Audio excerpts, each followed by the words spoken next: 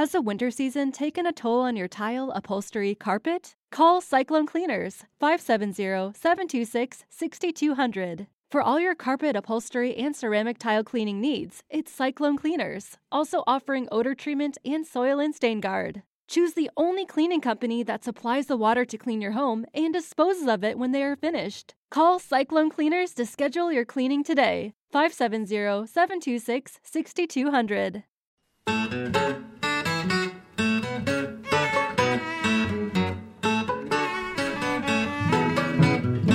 This is Pretty Much Pop, a culture podcast examining the scat of popular culture to track down Kuhyo, the nine-tailed fox. Today we're talking about the creep of Korean media into American popular culture, part of the phenomenon called Hallyu, which means Korean wave. I'm Mark Lintonmeyer. My Korean name is Lin Mark Drew. I'm Erica Spires, and I tried to find one that most closely symbolized the meaning of my name, so Choi Young-jun. And I'm Brian Hurt, and my Korean name is Baruch ben Naftali ben Chaim. I think. So, yeah, that sounds right. Introduce yourself, Susie. My Korean name is literally Hyunjung Oh. And your Americanized name is Susie O. Yeah, it has no relation whatsoever. Did you pick it?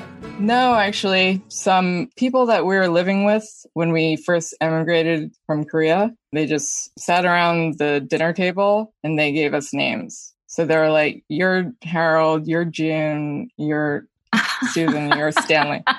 So I was Susan for most of my life until high school when people started calling me Susie. How did you get your Korean name? I kept reading about like how to best choose a Korean name. One of the articles I read said, you can just find something that sounds similar to your actual name. But what I tried to do is, I know that my name, Erica, means eternal ruler. So I looked up, there were two different names, one for eternal and one for ruler. So I got Youngjun from that. And then my surname is very odd. It's Spires. It probably came from spear or a very tall person, or maybe somebody even who made, I don't know. But the closest I could find in the surnames was something that meant something tall or mountainous. And so I came up with Choi. So there we go. You're illustrating the open-spirited approach. As actually I was working through what we were doing today, I was thinking even more that we need to have a Bong Joon-ho episode later, like we did with our Scorsese. But we would spend so much time, if we did that, talking about just how to get past it being a foreign culture, that this episode I'm now looking at as us doing that initial work to be able to talk about those movies as films and not as, how do I know if something weird is happening, whether that would be weird to a Korean audience or whether, like, that's the fundamental question here. I know we came up with this specifically because, Susie, you had kind of done a Renaissance research back into all things Korea and seem to know a lot about this. So I thought you'd be great to have on here. But, you know, I've been kind of looking to do this with various cultures for film appreciation and just also the weirdness. I guess the films that we looked at today were the easiest for me to get a handle on, as opposed to some of the other forms, most of which seem to be aimed more at teens, right? If you talk about K-pop, like K-pop is going to be something I'm going to have trouble relating to, not just because it's from a foreign country, but because it's aimed at 12-year-old girls. That's why I had to do a ton of research in order to figure out K-pop. When did you come here to the United States? Like, what was pop culture like that you remember when you were still in Korea? Well, I came here when I was 3. So you don't remember. And there wasn't like pop culture. It was still a very poor country. My parents grew up in post-war Korea, and it was labeled a third world country. My dad was a minister. We all moved to Queens. Me and my brother grew up in the tri-state area, and we didn't really have access to culture except for like what we can sneak through like department stores and like, you know how they sell TVs. We went to those stores and just like watched stuff there because we weren't allowed to watch secular things. Well, get you right down the wrong path. I understand. I grew up in the Bible Belt, so that makes sense. In fairness, all that stuff is totally sinful. So, not wrong. From high school, say, you were getting a grasp on American culture. When did you then go back and start trying to get a hold of Korean culture? It was like the mid to late 2000s. like the first wave of boy bands and girl bands, they were like very typical, schlocky. It was kind of like the 80s here, like Celine Dion kind of stuff. Every song was like very formulaic. You'll hear this word 사랑해 a lot in songs, like 사랑해, like that. That means love. So it's like, I love you, or, you know, whatever. So yeah, it was like that. And then the IMF crisis happened. So that was really bad for Korea. So they had to become a little bit more communal, like a little bit more communist, but not in the North Korean way. So basically they invested a lot of money in Korean art. So they allowed more freedom, whereas before they were very strict. And they banned American stuff from showing there. Like they had to fill a quota of like a certain amount of Korean things in theaters and stuff like that. So they put a sort of sanction on like American stuff so they can develop their own culture industry. The Korean government, the Culture Institute or whatever, they send the girl groups and boy groups over here to learn English. Let's provide a little more detail on that. This video that you found, we'll link folks to, on the late capitalism of K-pop, that I didn't realize before this, what an industry K-pop is. I mean, of course, just like the American pop industry, once people are in it, then their careers are very much controlled, and it's you know, sort of the opposite of the indie band experience. But almost like a nationalized American Idol, like training these kids from a young age and it being just as rigorous as like any other, you know, it seems more rigorous than probably any other sort of training regimen that you would go in for training you for a job. It's like the Olympics is what I saw, like people who are trained to be gymnasts or something. And there's a bit of a boy band factory that happens in America, but it is just an echo of quite what was happening or is happening in Korea with the K-pop machine. Really something. It is very much like a factory, and it feels very commercial. And then like rappers are like selling samples of their voices, and you know, you just buy a sample, you drop it in a song, and nobody even sees each other. Like there's no authenticity. In Korea, all the men have to go to the army. So they're taught to obey, and they have like very individual roles, and they don't go outside those roles. They're not supposed to. It's a very hierarchical and like lots of boundaries. So they're organized in that way. But the whole schooling system, including the army and like every system that the Korean person is in, because they were in such desperate poverty and like they were bombed like so many times during all those wars, they insisted that everyone had to be number one. Whereas here, if you want to be number one, it's sort of like, oh, I want to be number one, so I'm going to work hard and like reach that goal.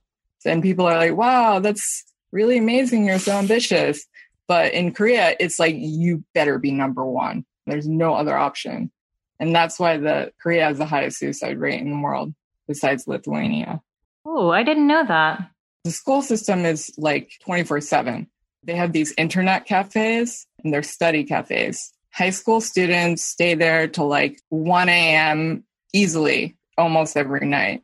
So it doesn't matter what you're studying. If you're studying to be a pop star or an engineer, you're going to be working as hard as you possibly can. Everyone gets the same structure.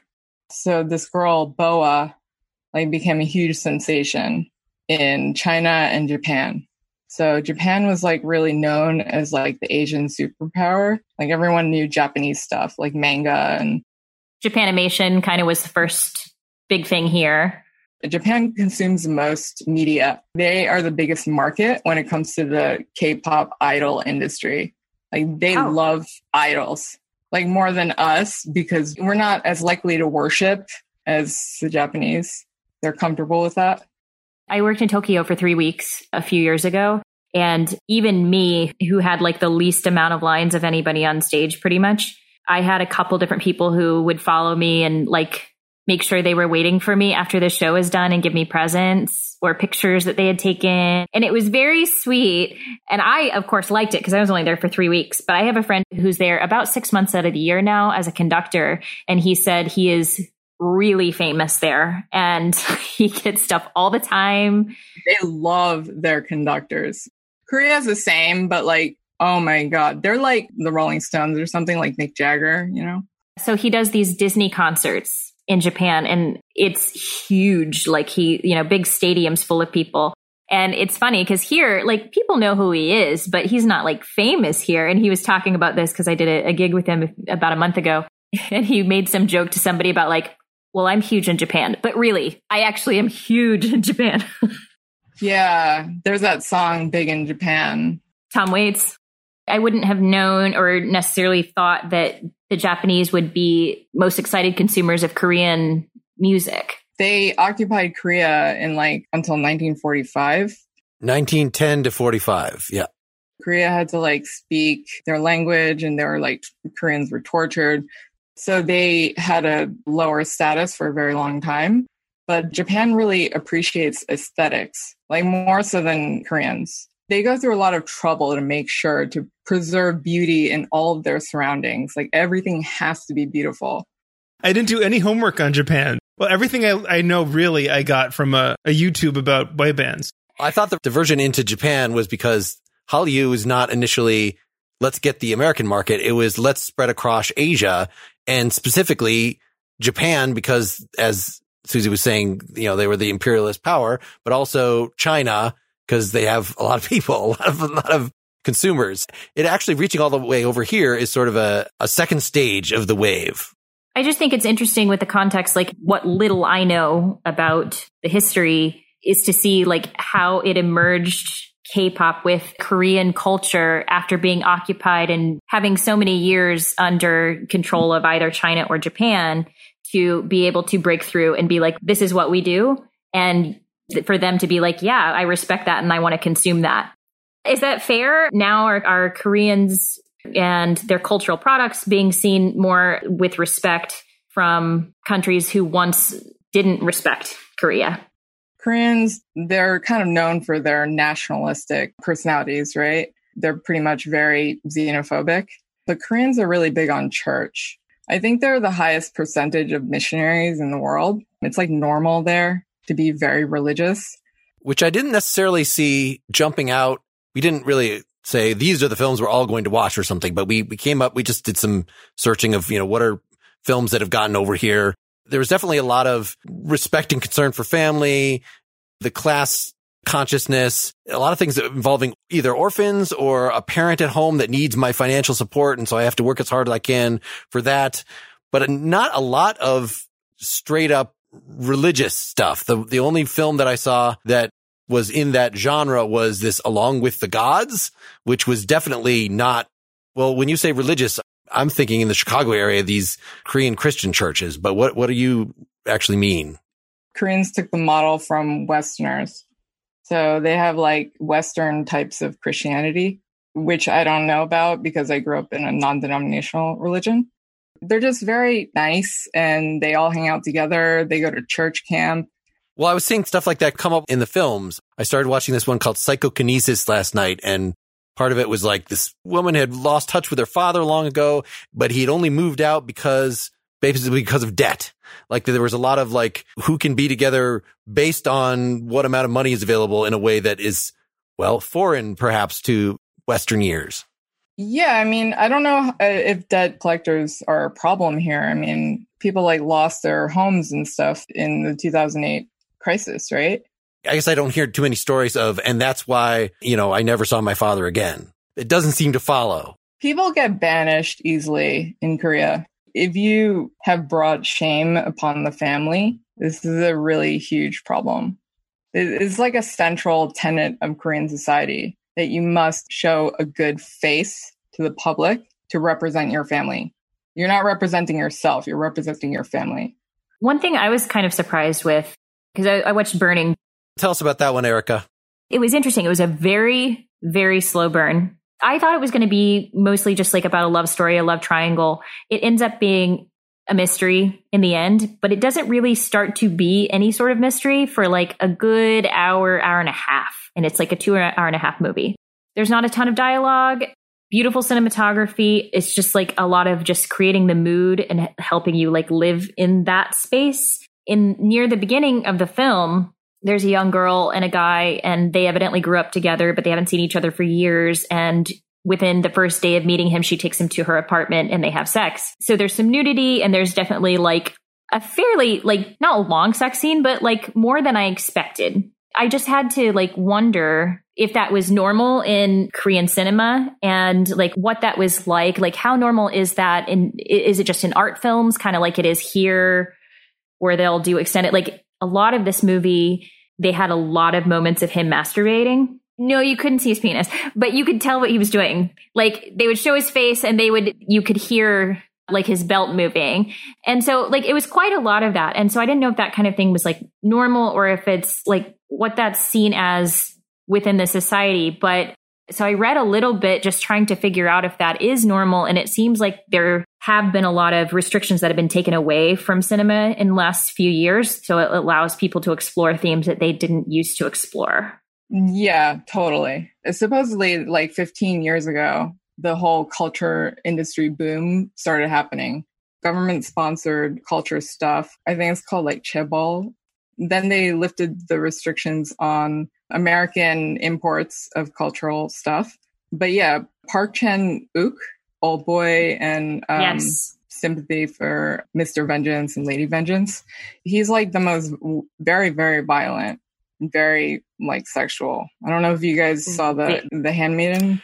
Yeah, I watched that on your recommendation, which I barely got through it. It was, again, like Erica's describing Burning, very long with some quite long, not sex scenes, but just weird stuff. Yeah, for some odd reason, they can have like the most extreme violence I've ever seen in cinema. More extreme than American movies. I wonder if that doesn't extend to television. Maybe there's certain restrictions on television as opposed to film where film just like gets to let it all out. That's a good point. Yeah. K-dramas are a lot more like they have a different audience, I guess, or like somewhat different audience, like older women mostly. But like teens are starting to get into that as well. Like a lot of teens actually at my school, my university. That was very strange to find out because I found out from white students about K-dramas. Like I was like, what? Okay. So they're like soap operas. But so they yell at each other a lot, like real fights, you know? Oh. It's very part of Korean culture. Hey, we need to stop for a minute because we have a sponsor for this episode. I want to thank Sunbasket for supporting us and for sending me a delicious basket of 3 meals. I think most of us at this point are trying to reduce unnecessary trips out, trying to avoid sold-out grocery stores. Well, Sunbasket is a perfect and delicious solution for the times we're living in. They deliver the ingredients and recipes for healthy, delicious meals, which is very good because it is lame when it is my turn in our quarantined house to cook and I inevitably am just putting on pasta or frozen fish. No, each week, Sunbasket offers a wide range of recipes for you to choose from. Just this week, I made black bean tostadas Diablo with cabbage slaw and guacamole, which the family thought was great, and roasted salmon with miso glazed eggplant. They also have Hosen steak strip lettuce cups with pickled daikon and carrots. Lots of fancy sounding, good tasting stuff like that. They let you specify dietary preferences, including paleo, gluten-free, Mediterranean, vegetarian, and more. And you can enjoy a dinner full of organic produce and clean ingredients in as little as 15 minutes.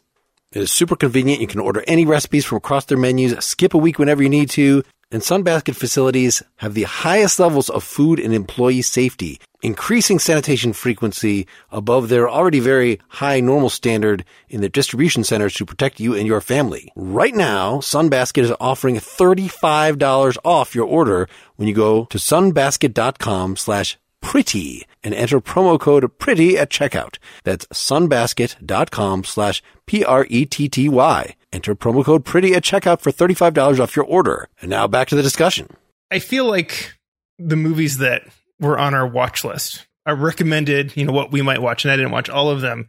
What they all had in common was that I had access to them through dubbing or subtitles, generally subtitles. And I have to feel like there is this whole host of things that, because of this connected world we're in, right, they're accessible. You can get them one way or another, but they're not going to be subtitled. They were never either intended for a Western audience, or no one ever got the idea that anybody in the West was going to pay for it. So you've seen things, right? You spoke Korean and you spoke it in the home. You've seen stuff that was never really made for me, or something I can't consume unless I learn Korean or someone subtitles it. Have you seen things that aren't available with subtitles or dubbing? Like, are there movies or TV shows that you can watch that I can't? I don't think so. TV shows more likely because it would be really hard to subtitle them and they go faster. So there's more of them. So it'd be harder. And it's really hard to translate. It's like you have to think in a totally different way. But you've seen some of those TV shows? I tried just for education, and the people in my Korean class chose that as their language requirement because of K-dramas, so they can understand them better. So is it strange to you now, like, to see this wave of Korean culture coming here and wondering, are people actually taking it seriously, or does it feel like they're going through a phase, or do you think this is a new time for us to actually integrate it fully into our CinemaScope and music as well? I think maybe. I think it's sort of merging, but Korea is still a little bit emotionally behind because of their strict upbringing, and they can't do anything except study. I was the same way. It's funny you should mention, Brian, about the Olympics. If you're doing a sport, you have to aim for the Olympics. So I was like a swimmer, and I was training to be in the Olympics. So it's interesting that Parasite was able to enter into the Academy. Is that right? It was was it the first Korean film that was nominated for an Academy Award? Which is insane. It's just crazy. Things are political in the eyes of Western people. Like, North Korea is like a scary, weird thing. So there's always been that tension. Like, people don't know that South Korea is like completely separated. Like, the US has the most troops. Like, it's like the most militarized border in the world. So yeah, people ask me if I'm from North Korea. They don't understand that, though. I have to explain to them that nobody gets out of North Korea. And they're still just like suspicious. We have a bit about a comic who talks about being North Korean. And PK. One of the YouTubes. Yeah, that's right. And I think that's the first level ignorance, is not knowing the difference. I think the second level ignorance is closer to what I had before I learned more, which was assuming that South Korea was more Western than it was because it is a Western ally, right? It's on the right side of the border and it's a Western ally rather than a communist state, or really a totalitarian state. But it really has this very unique Asian culture that, you don't, until you take the time to learn about, you wouldn't know about. And to Erica, you're talking about Parasite, it's not about Korean or South Korean culture writ large, but it reveals so much about the culture through what's going on in the story. And there is the internet cafe that you talked about, Susie, right, where they're forging the documents at one point. And it's like a casino. You don't know if it's night or day in there, right? Because you get a sense that it's open 24 hours and you can never see, there are no windows and there's no sunlight. It's totally like that. You can't tell the difference between day or night. But so you're saying that people in America don't know about Korean culture unless they research it? I don't think it's part of our curriculum really in schools. I will tell you that my closest knowledge of Korea, of course, how do I know most about Korea? It's from watching MASH. It's from Hawkeye and BJ, and that's ancient history. That's not current culture. The Korean War was from 1950 to 1953, which I think was it lasted half the amount of time that the TV show did. But that's a little bit of trivia. Actually, MASH is in many Asian American studies books. It's supposed to be racist, right? I'm sure that's true. My understanding of MASH, even from how it was made, is that it was really supposed to be an indictment of the Vietnam War, but no one could get away with doing that. So they had to set it during the Korean War. There's something baked into there that Vietnam and Korea are interchangeable that is so offensive that right from there, it's from a Western standpoint, it's hardly worth diving into with any amount of being serious.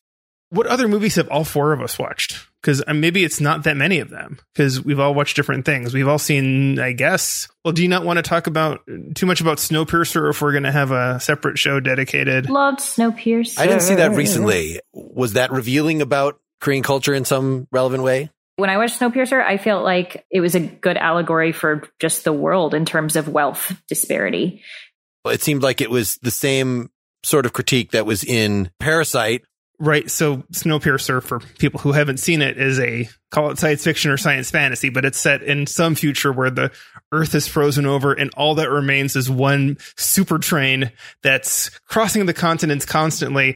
And society is arranged by classes from the front to the back of the train. I think this train is fueled by heavy-handed metaphor. I forget exactly what makes this train move, but I think that's it. Okay, I've shown too many of my cards on Snowpiercer. I didn't love it. I appreciated parts of it. I like some of the performances. If I call it science fantasy, I like it more. As science fiction, it's ridiculous. I can see why some people don't like it, for sure. I would say it wouldn't have been made for quote-unquote American audiences a couple decades ago. It's not very kind to capitalism. Yeah. You're only on one train. So it's kind of like Korea, like a small country. And it's like very perilous all the time. And everyone's stuck with each other. It's like very homogenous in the sense that you're all on one train. But it's like completely stratified in the sense that you have these rigid boundaries for seemingly no reason, but everyone's fully thinks that's reality. So I think like it's identifiable, which is what makes Bong Joon-ho good in terms of cinema. He also does an interesting thing with using both Korean actors and American actors. So it immediately makes an American audience be like, I like Tilda Swinton. I'll see this film. And then by way of that, then they are exposed to a different filmmaker that they may have not seen otherwise. Yeah, like that's kind of why I saw it for Tilda Swinton. Speaking of trains, I think at least 3 of us, right, saw Train to Busan. Yes. Did you see that one, Susie? I downloaded it and I watched it by like skipping ahead. So it's a zombie film on a train, and it has a lot of the class stuff, and it has a lot of the respecting your elder stuff, and it has a lot of paranoia about kids being orphaned stuff. The 3 themes that I picked out before. I thought it was a pretty accessible, the kind of thing that shows you like, it doesn't rely on your cultural knowledge, but it exposes you to a little bit. Of course, it's just mostly about zombies and how do you get through a train when the zombies, you wait till it goes into a tunnel and then it's dark and then you can crawl along the various tricks of getting past the zombies. So I thought for a zombie movie, it was pretty innovative and cool. One thing that's cool about both that and A Taxi Driver. That was amazing. So one thing I thought was neat about A Taxi Driver that I think that is similar to Train to Busan is that it has a lot of comedy in it for something that's not necessarily a comedy. It delves a lot into comedy. A Taxi Driver in particular, I thought was really very funny at first. We knew it was going to be something serious. And yet the soundtrack going along felt like we were in a Woody Allen film until it didn't. And all of a sudden we're thrust into this very serious film. So that to me is interesting with comedy being, I know we have a very small sample size, but I wonder if that's something that happens in a lot of Korean cinema or entertainment, breaking down a serious subject with comedy.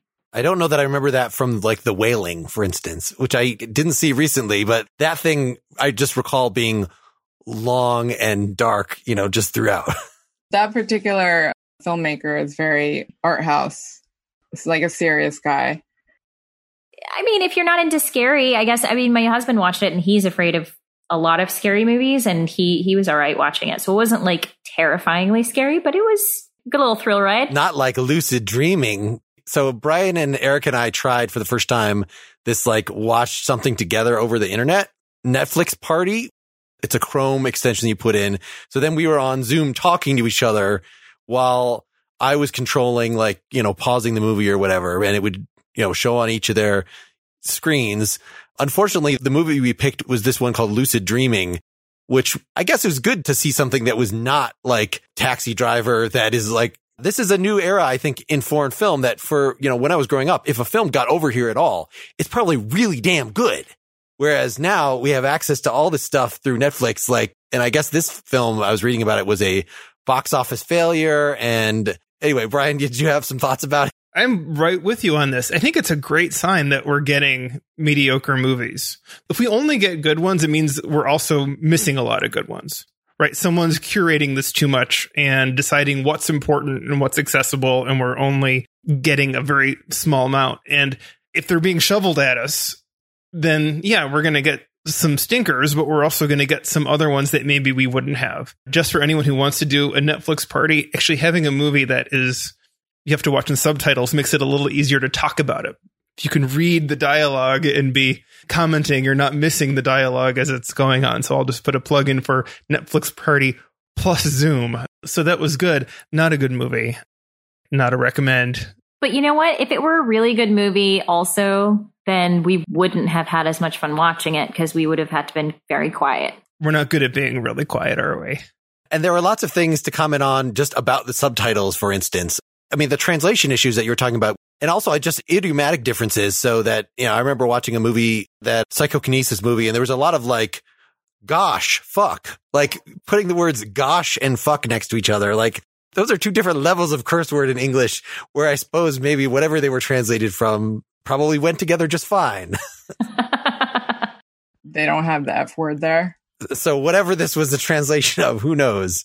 I don't even know what they're meaning, because I think in one movie that we watched all together, it was a handmaiden. The Japanese was in yellow and the Korean was in white. So that was interesting that they were going between them in that film. Oh, really? Unless you saw some other version of it than I did. Wait, you mean the subtitles were yellow? Yes. I didn't notice. So it could make it very clear whether they're speaking Japanese or Korean, because it was exploring the imperialist past. Oh, okay. So could you guys not tell the difference between Japanese or Korean? Having it there, I could tell they sound very different, like very different languages. But I don't know if I just, not having them set side by side and distinguished like that, I'm not sure how much I would have gotten that. Oh, that's interesting. I really didn't notice about the subtitles. Wasn't there a whole issue with Parasite? This outrage by the middle American audience that it wouldn't be presented in a dubbed format. That there is a huge number of people, I don't know if it's a majority, maybe not, who won't watch a movie if they have to sit there and read it. That movie, I think, is a really good example of a few things. First of all, the weight of the people behind it to be able to not give in and say, no, this is the movie and you can watch it or you can't, but this is what it is. There's also enough English, and English is used in interesting ways in that movie that dubbing it really ruins it, right? The wife of the family who owned the house, she uses English every now and then, I think, to try to impress the English teacher, to show that she knows how to speak it. It's still subtitled when she talks because she has a heavy accent and maybe some viewers wouldn't know what she's saying. The most prestigious cleaning service is an English term, right?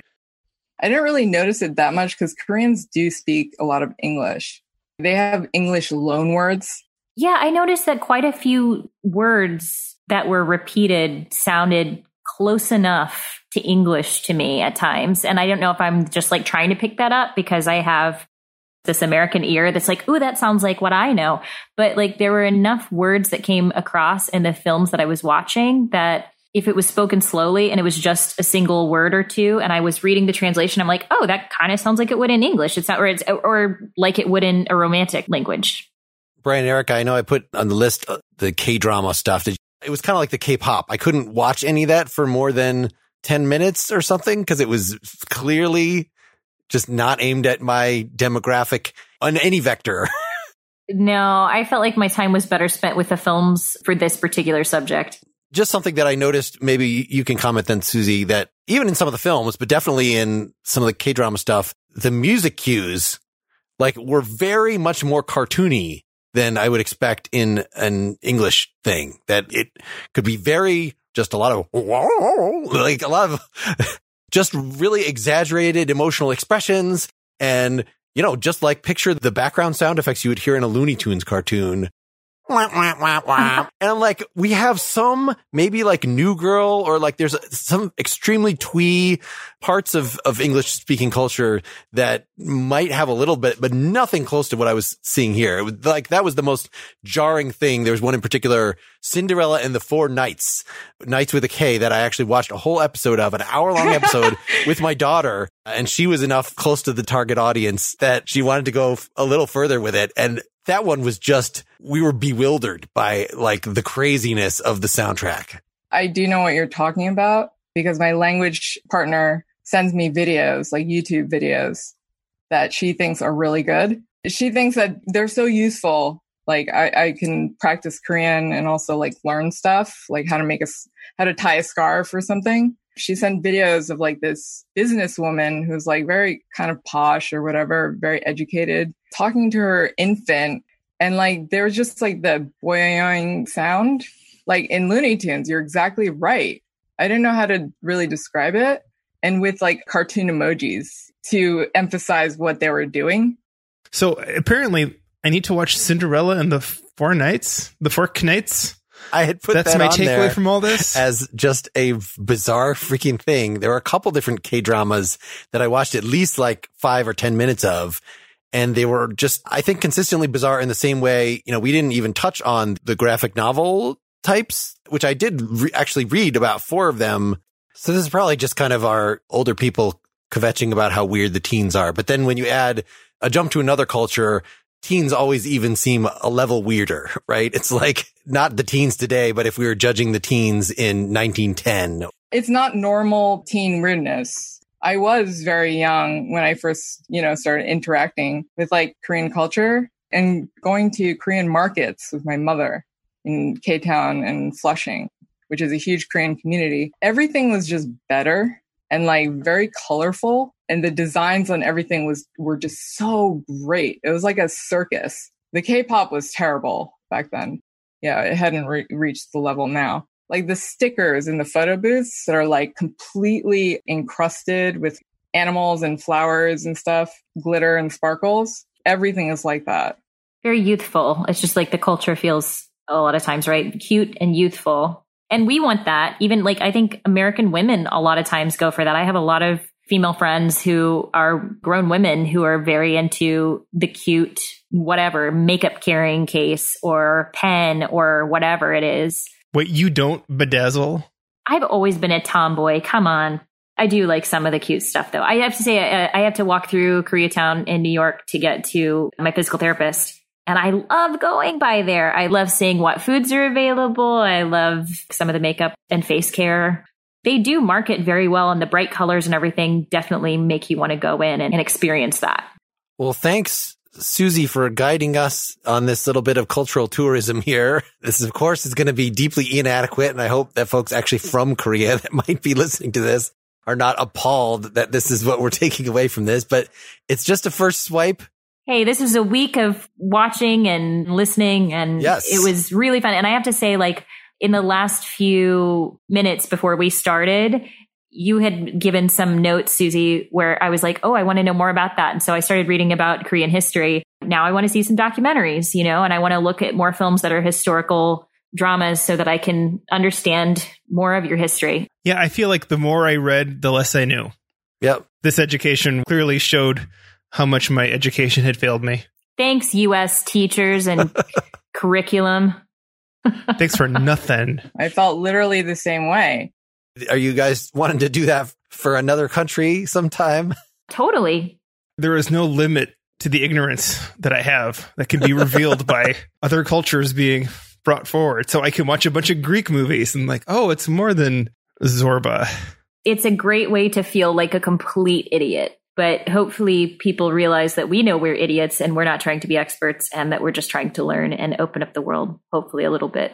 I agree. And I sure think that anybody who wanted to give themselves a 1 week or couple week crash course in another culture that they're not that familiar with, it's a wild ride. There's a lot of incidental learning, right? We could have seen 6 other films and gotten a different impression than the ones we saw, but we saw the ones we saw, and we got the impression we got, and I think it was worth talking about. And Mark, I did like so much research on K-pop rappers. Like I know all of them and like their best songs and their best albums and rap battles. Like I can tell you everything, but anyway. Recommendations? I put them all on a YouTube playlist. Yes, we'll share that with the audience. I don't want to, it's like a very political thing. Fans are very protective about their idols. So if I say something, like, because I'm not a proper fan, like I don't belong to a fan community, I'm not a good fan. Like they're very morally outraged about that. I think gatekeeping in fandom is just the worst. Fortunately, I think in the science fiction community, there's a huge backlash to it. And people come down really hard on gatekeepers, which is great. What I want to know is how Korea lays claim to the letter K, because there have got to be these Kenyan pop groups, and they want to be K-pop, but Korea already took the letter. All these pop bands from Kazakhstan, Kentucky. Kansas pop. Kentucky pop. So, I mean, you can look at the playlist. I added a lot to it. Yes, I will add that to the show notes at prettymuchpop.com, and we're going to say goodbye. Thank you so much. Thank you. Thank you. Bye. Get more Pretty Much Pop at prettymuchpop.com. Get bonus content for every episode at patreon.com/prettymuchpop. Pretty Much Pop is part of the Partially Examined Life podcast network, and it's also presented by openculture.com. Join us today during the Jeep Celebration event. Right now, get 20% below MSRP for an average of $15,178 under MSRP on the purchase of a 2023 Jeep Grand Cherokee Overland 4xE or Summit 4xE.